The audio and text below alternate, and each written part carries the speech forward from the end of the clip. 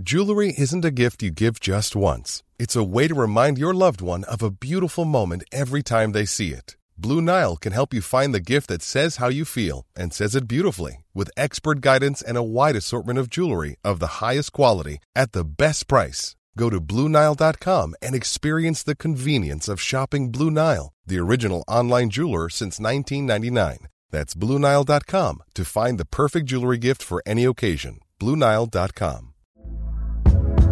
Hey there, it's Michelle Norris. I'm host of a podcast called Your Mama's Kitchen. When I travel, I'm usually looking for a way to find a taste of home when I'm not at home. And one of the things I love to do when I am at home is entertain. And Airbnb allows me to do that. When I was in California recently, I rented a house that had a great kitchen. And when we were sitting around the table, we're all thinking, we're in someone else's house. Someone could be in all of our homes as well. If you have a home, but you're not always at home, you have an Airbnb. Your home might be worth more than you think. Find out how much at airbnb.com/host. Emelie Ölander är TV4s nyrekrytering på kommentatorsidan. I och med detta så blir hon den första kvinnan i Sverige att få en tjänst som fotbollskommentator. I Sportpodden pratar vi om hur det är att gå i bräschen i en mansdominerad värld. Emelie berättar även för första gången om hennes tuffa uppväxt som maskrosbarn och hur fotbollen blev hennes räddning. Vi ber om ursäkt för den dåliga ljudkvaliteten i detta program. Det beror på att vi helt enkelt hade dålig utrustning under de här första avsnitten som vi gjorde med Sportpodden. Det här avsnittet det börjar i alla fall med att Emelie får berätta om vem hon är utanför fotbollen.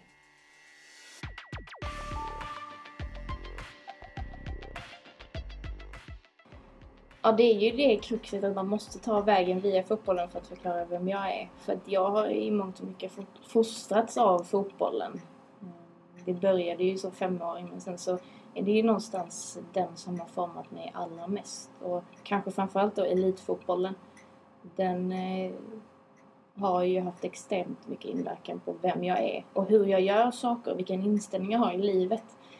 Men jag vet inte riktigt hur jag ska förklara mig själv om jag inte nämner fotbollen. För som sagt, det är en så himla stor del. Det är det just nu och det har nästan alltid varit det.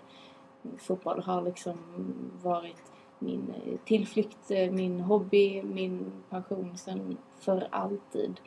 Och jag har en extrem intim relation med fotboll.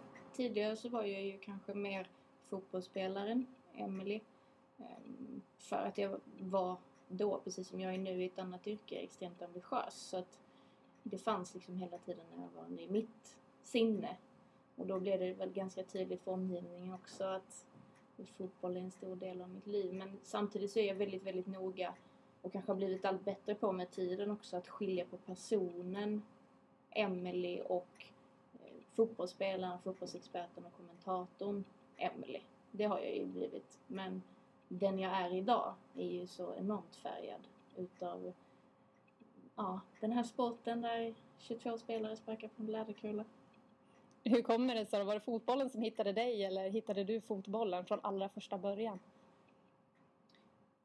Det ryktas ju, eller det har berättats om att jag sparkade på bollar från att jag var jätteung verkligen. Och det har jag ju haft med mig sen också. Jag menar, jag började fotbollsskolan 94 där. Den här bronssommaren som 5-åring. Och sen så har jag ju spelat varenda skolrast. Med killar då blev det ju. Och sen så i och för sig testat på andra idrotter. Men alltid kommit tillbaka till fotbollen. Så det är svårt på något sätt att inte ha med sig den när man pratar med mig som person. Mm.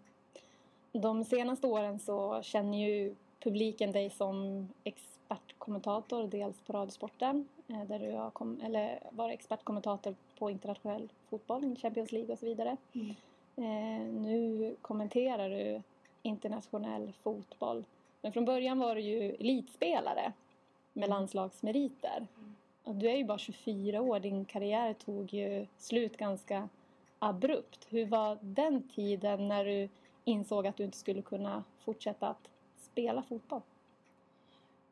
Ja, men identitetskrisen som många får när man är så förknippad med någonting, vad den är. Den kanske kom så smått, men övergången blev ju ändå ganska bra. Jag jobbade redan på Radiosporten, som du sa, som fotbollsexpert.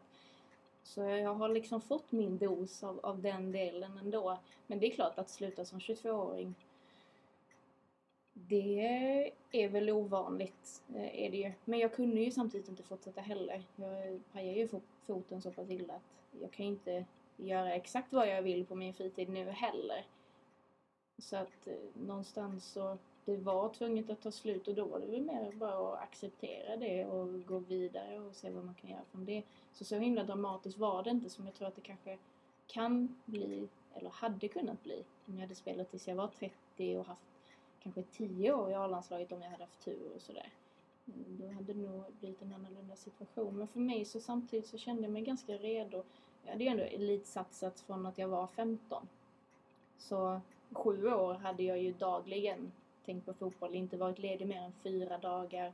Sprungit intervaller på nyårsdagen. Gått upp 5:30 på semestrar för att springa innan solen gått upp och det blivit för varmt. Så att någonstans så, eftersom att jag går in för saker på ett sånt extremt sätt, så kände jag mig ändå som att jag kunde vara ganska nöjd med vad jag hade presterat och ta vid på andra saker i livet. Och sen så i den perioden så förändrades mina prioriteringar ganska mycket också. Jag förstod att det finns mer till livet än fotboll. Även om den fortfarande är en väldigt stor del, så har jag nu ett annat perspektiv på vad som är viktigt och hur viktigt det är. Men hur fick du det perspektivet då? Alltså det tror jag började redan. Jag hade en ganska tuff uppväxt. Så redan där, så när man liksom är ung och går igenom tuffa saker, så börjar man fundera ganska mycket. Och sen så har man med sig det upp genom tonåren, och sen så alla prövningar man utsätts genom fotbollen lär en väldigt mycket om sig själv och om andra, hur man fungerar i relationer till andra. Så det är prövningar som har fått mig att inse att det här med att ha ett perspektiv och kunna ta ett steg tillbaka och se på helheten, att det är extremt viktigt. Men det kanske allra mest gick upp för mig när jag skadade foten och var borta från fotbollen i 3 månader. Och precis hade kommit till en ny klubb och man fick mycket tid att reflektera. Så det var väl egentligen då som jag kom till insikt, kan man säga. Mm. Du sa att det var en tuff uppväxt. Kan du ge exempel på vad det var som var en tuff period för dig då? Ja, egentligen hela uppväxten. Jag vet inte om du känner till maskrosbarn, betydelsen av den? Absolut. Ja.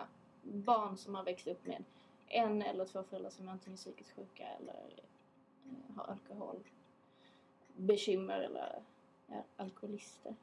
Och det är så min uppväxt har sett ut. Så den tillsammans med fotbollen har ju färgat mig enormt mycket. Så jag kanske är 24 fysiskt sett, eller vad man ska säga. Men mentalt så är jag väl en pensionär, tror jag, nu. Fick du ta hand om dig själv mycket då, när du växte upp? Ja, men det blev ju mycket lita till sig själv. Alltså någonstans så det slutade ju bra. Och det är ingenting jag liksom har som ursäkt eller gnäller över. Men det är klart att det var ju en upplevelse som gjorde att man fick bli väldigt beroende av sig själv och så. Men det har ju också färgat mig idag på ett sätt som jag är ganska stolt över, att jag ändå har blivit en person jag blivit. Men nu kanske jag lägger orden i din mun, men då kanske fotbollen blev väldigt viktig för dig om du hade det tufft på hemmaplanen liksom.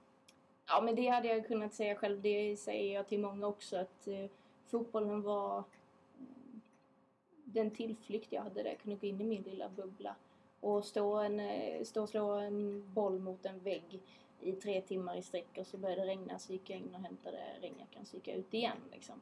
Så även om det inte började så när jag var 1, 2, 3 år, så är det klart att fotbollen liksom har varit min lilla sfär där man glömmer allt annat som händer utanför de vita linjerna på den där 11-mannaplanen liksom. Mm. Mm. Kan du nämna någon ledare som har varit viktig för dig då under den perioden? Ja, jag har haft några, eller någon ska jag säga, för de kan man inte räkna på en hand, men en som blev väldigt betydelsefull i ett ganska viktigt skede också. Jag hade en höst i dåvarande Malmö FF, var det faktiskt. Där de tvekade lite på att ge mig nytt kontrakt. Och du vet, fotbollen betyder ju allt. Och det tog ganska hårt. Men då spelade jag i flicklandslaget. Och detta var på sensommaren som de sa att när ditt kontrakt går ut nu till hösten så vet inte vi om vi ska förlänga. Men så kom jag upp i U19-landslaget med Kalle Barling som förbundskapten där. Han är där fortfarande. Och det vände. Det var inte så att han gjorde något speciellt. Mikael Fahlén var med där också. Annika Näsmark var sjukgymnast. Men på något sätt så blev det som att där åkte man iväg en gång i månaden. Jag fick förtroende. Jag blev kapten där i U19. Och den hösten vände det. Och sen så skrev man för ett 5-årskontrakt med mig helt plötsligt. Där. Så att det var väl den perioden som det fotbollsmässigt betydde mest. Men även såklart påverkade mig som person. Med tanke på att fotbollen och personen var väldigt tajt sammanflätade på den tiden. Mm. Har du bra relation till din familj idag? Ja, alltså någonstans så har ju vi alla kommit igenom det som har varit. Men det är någonting man kämpar med dagligen fortfarande. Så även om den här Svensson-familjen kanske inte ens finns längre idag. Så är vi ju enormt långt ifrån vad man skulle kunna kalla en sån familj. Men när man går igenom tuffa saker så lär man sig mycket om sig själv och om andra. Och vi har tagit oss igenom det. Men det är ju en ständig kamp fortfarande idag att brottas med. Som den föräldern som hade alkoholbekymmer då är ju nykter idag till exempel. Bara en sån sak. Men där det får man liksom på något sätt också glädjas med och vara stolt över att man som familj tar sig igenom en sån sak. Även om det såklart fortfarande idag finns saker vi behöver hantera. Mm. Mm. För drygt 6 månader sedan så blev det ju känt att du var TV4s nya namn som skulle kommentera fotboll på internationell nivå. Du fick jättemycket uppmärksamhet i massmedia kring att du var tjej som nu skulle börja kommentera fotboll på heltid. För du är ju den första i Sverige som har fått en sån här tjänst. Mm. Hur blev du förvånad över att det blev sån uppmärksamhet kring det? Eller hur tänkte du just då under den perioden? Jag får bara tillägga att det är på TV. På Radiosporten finns det redan duktiga kommentatorer. Men för min del så... Jag kan förstå att det kan låta naivt. Men jag har liksom aldrig funderat på det. Utan jag har tittat på en match och sen så har jag brytt mig om det som händer på plan. Jag har inte reflekterat över vem som har pratat. Alltså varken vem eller av vilket kön den personen är. Så det har liksom aldrig varit någonting som har fångat min uppmärksamhet. Sen så att jag råkar bli den första tjejen, det är jättekul. För det var en av anledningarna till att jag tackade jag också. Att det var någonting som var historiskt. Att det var en så pass stor utmaning att göra det. Det var ju ganska tunga faktorer när jag övervägde mitt beslut. Men uppmärksamheten kring det förstår jag. Samtidigt som jag själv inte tycker att det är en så stor grej. Och det kanske också kan låta lite udda. Men det är så jag fullt och ärligt känner. Men var kommer det ifrån då? Alltså att du inte tycker att det är så stor grej? Jag tror ju att det har lite med min uppväxt att göra också. För mig så har jag aldrig fått lära mig att saker ska vara på ett visst sätt. Och det har ju på något sätt skapat en frihet i mitt sinne. Att saker behöver inte vara på ett visst sätt eller det ska inte vara på ett visst sätt i mitt huvud. Vilket gör att när det är på ett annat sätt så reagerar inte ens jag. För att rätt och fel på något sätt som man får lära sig som barn slapp jag till stora delar. Och det har ju färgat mig jättemycket. Det gör ju att jag inte reagerar på en sån här sak. Det gör att jag tror att vad som helst är möjligt. Och jag gillar det lite. Mm. För några veckor sedan så hyllade DNs krönikör Johan Kroneman dig i en krönika. Där han kallade dig för modigast i Sverige och kanske tuffast i världen. Har du läst krönikan? Ja, jag blev ju så illa tvungen tänkte jag säga. Fick ju länkar till höger och vänster på Twitter och skickade till mig på andra sätt också. Så det gjorde jag ju, absolut. Och Vad kommer ditt mod ifrån då? nej, men jag tror också att det här är tillbaka igen till vad vi har varit inne på tidigare. För mig så är det så här, vill jag göra en grej, ja men då gör jag det. Och sen så funderar jag liksom inte riktigt på hur den handlingen står sig i förhållande till andra handlingar eller till andra människor. Utan gör jag min grej och så kör jag på med det liksom. Så att jag förstår att man kan tycka att det är modigt, men i mitt huvud så var det inte som att jag gick in och tänkte att nu ska jag göra något jäkligt modigt här. Utan jag tyckte att det verkar kul. Jag ville köra på det och så går jag in för det. This is Paige, the co-host of Giggly Squad, and I want to tell you about a company that I've been loving, Olive & June. Olive & June gives you everything that you need for a salon-quality manicure in one box. And if you break it down, it really comes out to $2 a manicure, which is absolutely insane. It's also so easy to get salon-worthy nails at home with Olive & June. The difference between how your nails used to look when you did them yourself and now with the Mani system is a complete game changer. The best thing about Olive & June, too, is it's a quick dry. Dries in about 1 minute, lasts for 5 days, and full coverage in up to 1 to 2 coats. Visit oliveandjune.com/perfectmani20 for 20% off your first system. That's oliveandjune.com/perfectmani20 for 20% off your first system. There's never been a faster or easier way to start your weight loss journey than with PlushCare. PlushCare accepts most insurance plans and gives you online access to board-certified physicians who can prescribe FDA-approved weight loss medications like Wegovy and Zepbound for those who qualify. Take charge of your health and speak with a board-certified physician about a weight loss plan that's right for you.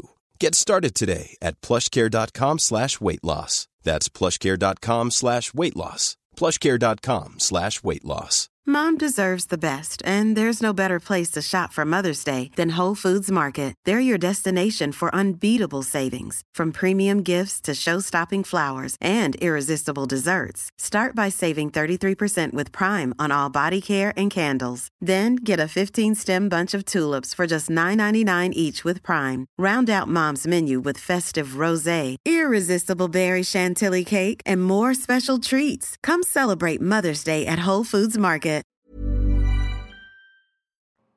Till 100%. Och så kör jag. Gasen i botten. Lite så.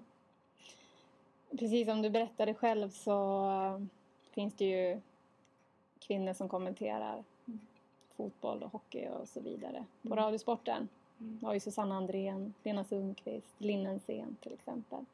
Men din roll på Radiosporten var ju att vara expertkommentator.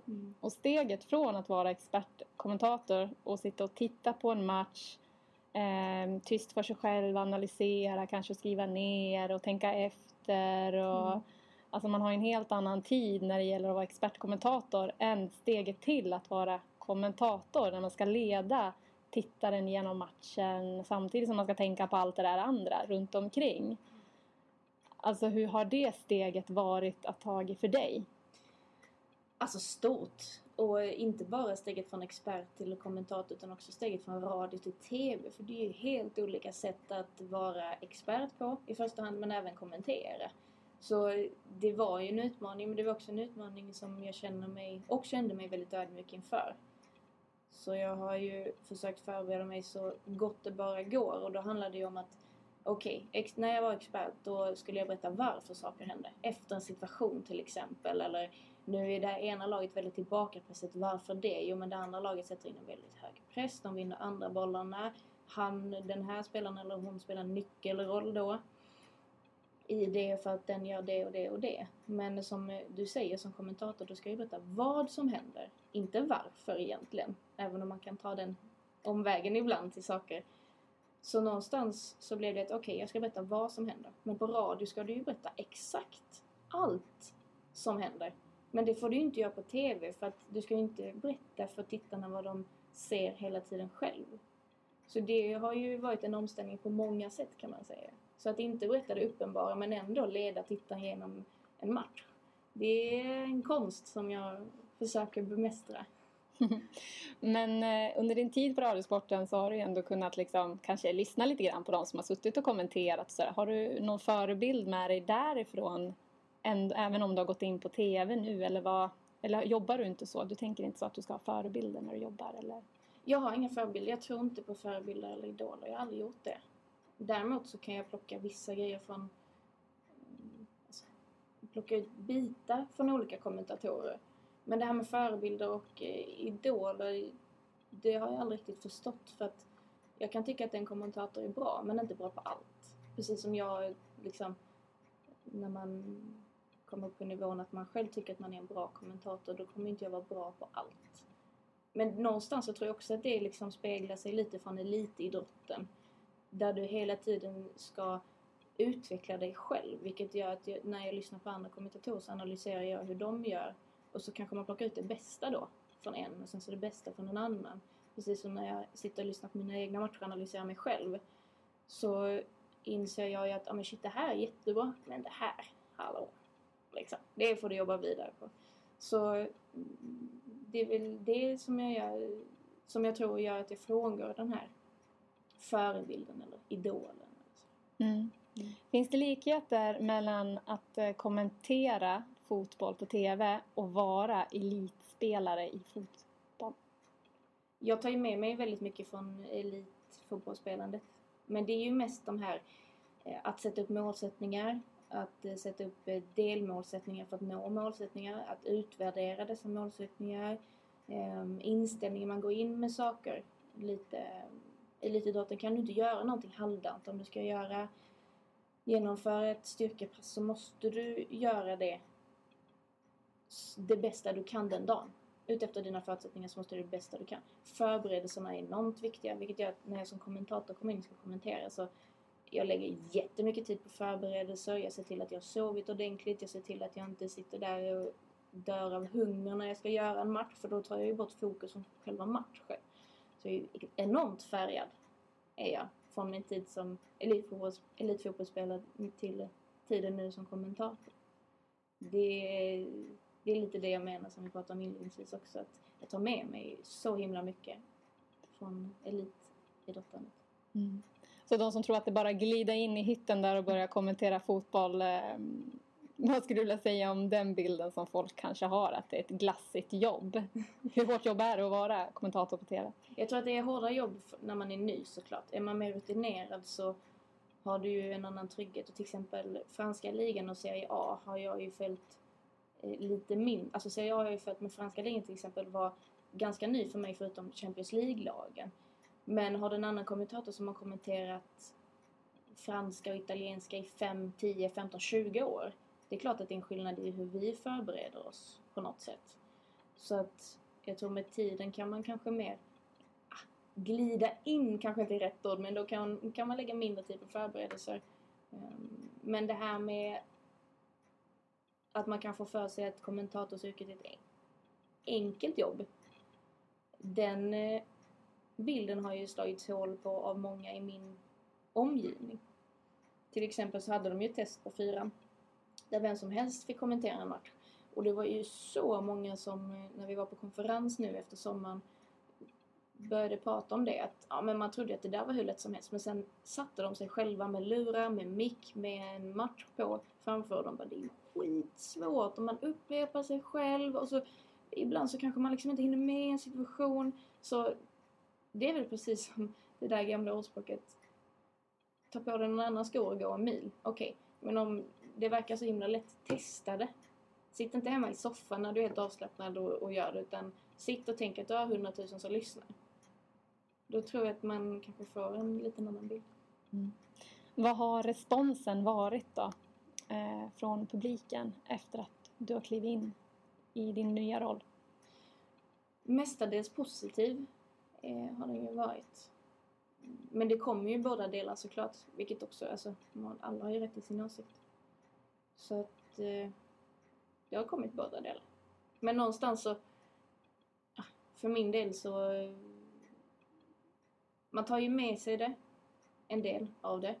Det som är konstruktivt. För det är det allra bästa egentligen. När man får konstruktiv kritik från lyssnare och tittare. Det är ju något som jag tycker är helt fantastiskt.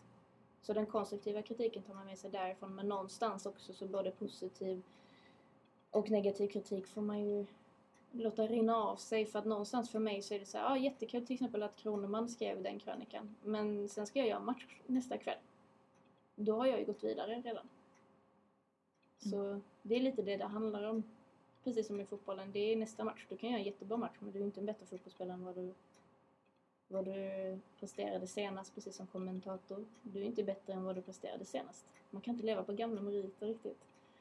Och det är ju någonting som är en drivkraft för mig. Har du någon stöttning på din arbetsplats? Eftersom du är så ny, du har ju inte gjort så mycket matcher innan du väl började och kastade dig ut liksom i verkligheten. Ja, men lite stöttning har jag ju fått. Men inte sådär enormt mycket. Mycket av grovjobbet får jag ju lägga ner själv. Liksom. Sitta den där dagen innan en match på 90 minuter och förbereda mig och så. Hur mycket tid lägger du ner på fotboll varje vecka då? Varje vecka? Kanske ser en 8-10 matcher. Och sen så timmar i förberedelse. Vad kan det vara?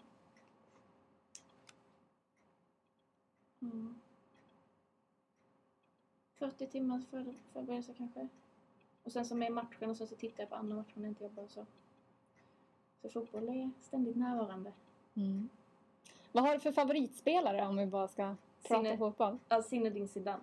Nu spelar han ju tyvärr inte längre. Men kommer alltid vara för mig den absolut bästa, mest sevärda spelaren som har funnits och finns.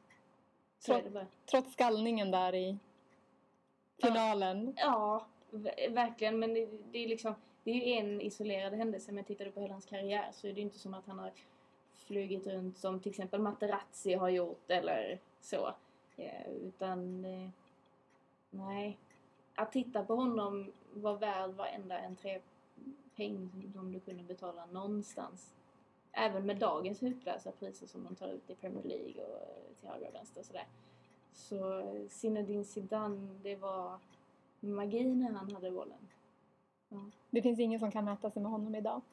Jag ser inte det som det. Nej, jag kan fortfarande sitta och titta på klipp med Zizou och bli innerligt lycklig. Det är en källa till energi för dig, eller? Och titta på gamla klipp med honom? Ja, det och titta på klipp med Kristoffer Appelqvist. Okej. Ja, faktiskt. Och Filippa Bark eller Sissela Benn som ju är med i julkalendern i år, eller var med då förra året. När Sissela Benn gör Filippa Bark och när Kristoffer Appelqvist gör sin grej och när Zinedine Zidane, det är de tre som utöver vänner och familj och allt sånt här är de som kan ge mig mycket glädje. Ja. Hur jag ska fråga, alltså du har ju levt i fotbollen i stort sett hela ditt liv. Men alltså din framtid då? Alltså du har en jättetung meritlista för att vara 24 år bara. Alltså du har ju kommit hur långt som helst karriärsmässigt. Du har ju en högskoleutbildning också inom ekonomi. Men alltså framtiden då för Emelie Ölander? Vad tänker du på den eller lever du bara i nuet? Men alltså för vad jag vet så kanske jag inte blir äldre än 30. Så det är ju himla svårt att tänka framtidsmässigt. Och det är inte en floskel för mig utan på riktigt. Jag kanske dör ung. Och då är jag glad att jag har hunnit med så mycket när jag är 24 liksom. Så framtidsmässigt så vet jag bara en sak. Och det är att jag gillar utmaningar. Kastar mig ständigt ur trygghetszonen. Jag har sagt det tidigare nästan på ett tvångsmässigt sätt. Så jag vet att vad den blir så är det ju inte att jag kommer att sitta och luta mig tillbaka och rulla tummarna. Utan utmaningar är ju centralt. Är det. Det kommer vara centralt i mina beslut framöver för det har varit det tidigare. Men den enda framtid jag har är att jag hoppas att jag är tillsammans med min sambo och att vi gifter oss och så inom en hyfsat snar framtid. Men nej, resten det lämnar vi till när det kommer. Är kärleken viktig för dig? Absolut. Det var en stor del i det här perspektivet som jag fick också. Från att ha gått till att tro att jag kanske aldrig liksom skulle kunna bli kär. Eller så här, det kanske inte är för mig. Så. Kanske ska åka på utlandssemester över jul och nyår liksom. Till att det bara falla handlöst. Och inte ha en chans att stå emot om du vill stå emot. Det var omtumlande. Tror du att det var svårt för dig att lita på andra personer med tanke på din uppväxt? Var och är, skulle jag säga. Men det är också en sån här grej när man blir äldre. Att man jobbar sig igenom alla brister man har. Och man tittar på sig själv från andra glasögon och inser att ja, fast det här har jag ju fått med mig i bagaget fast jag inte vill. Nej, okej, men vad kan vi göra åt det? Kanske kan jobba bort det. Så att även om det är lättare såklart att lita på folk när man blivit äldre och jobbat på det där. För man vill ju kunna lita på folk. Så finns ju en liten bit kvar av mig såklart att det kanske inte faller helt naturligt. Att kasta ut förtroendet till höger och vänster. Det är det inte. Men det är stor skillnad nu om man tittar tillbaka bara 5 år i tiden. Men när man väl har fått ditt förtroende då har man det, eller? Ja, det är lite så. Har det kommit innanför murarna så är det ganska varmt och tryggt. Och nu är det svårt att ta sig ur. Jag måste ju också fråga, eftersom du är en sån profil i Sverige och du kan uppenbarligen mycket om fotboll. Nu har du tagit steget från själva föreningslivet och allt det där till att jobba på andra sidan, om man nu kan få kalla det för det. Skulle du kunna tänka dig hoppa tillbaka till att kanske känna att du har någonting att bidra till fotbollen på annat sätt än det du gör idag? Det har ju hamnat lite under radarn, men jag är faktiskt tränare i en akademi utanför Göteborg. En gång i veckan i och för sig bara. Och då är det ju väldigt talangfulla yngre spelare som är 15-17 ungefär. Så några av dem är aktuella för flyttlandslag och de flesta för sina respektive länslag och sådär. Och där ger jag ju tillbaka lite, för jag känner ju på något sätt att jag sitter inne med mycket lärdomar som jag kan känna att jag vill ge spelare så tidigt som möjligt i karriären. För jag kan önska att någon kanske hade kommit fram till mig som 15-åring och sagt: här har jag svaret, du behöver inte ställa frågan i 5 år och komma på det själv liksom. Du behöver inte snubbla över hinderna och slå dig gul och blå, utan här kan du få en liten hjälp på vägen. För det tror jag hade haft väldigt stor nytta av om man hade kunnat få det i den åldern. Så vissa saker hade kunnat underlättas. Så man hade kunnat fokusera mer på fotbollen kanske. Men det är klart, jag vill ge tillbaka. Ännu mer än vad du gör idag då? Får vi se Emil Lander som förbundskapten en dag kanske? Ja, det har jag jättesvårt att se.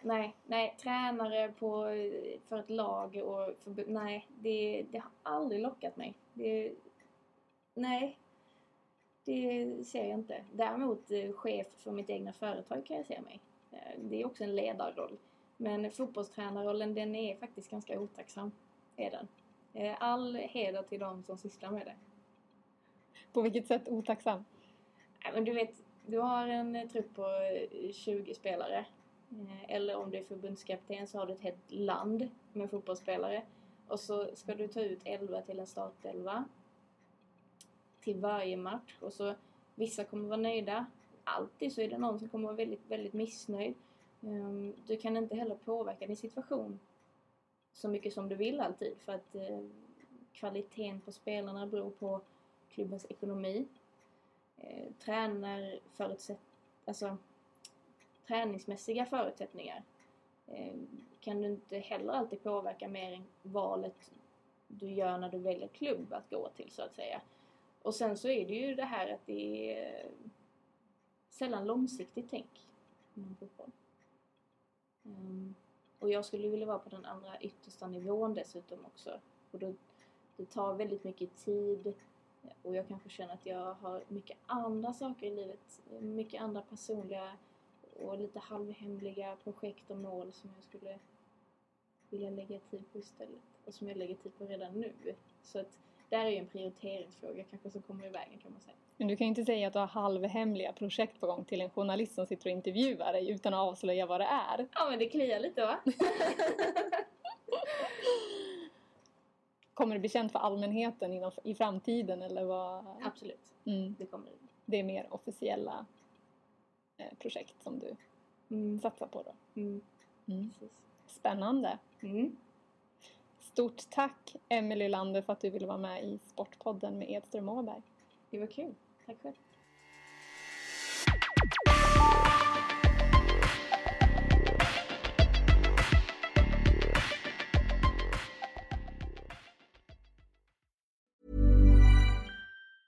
Mom deserves the best, and there's no better place to shop for Mother's Day than Whole Foods Market. They're your destination for unbeatable savings, from premium gifts to show-stopping flowers and irresistible desserts. Start by saving 33% with Prime on all body care and candles. Then get a 15-stem bunch of tulips for just $9.99 each with Prime. Round out Mom's menu with festive rosé, irresistible berry chantilly cake, and more special treats. Come celebrate Mother's Day at Whole Foods Market.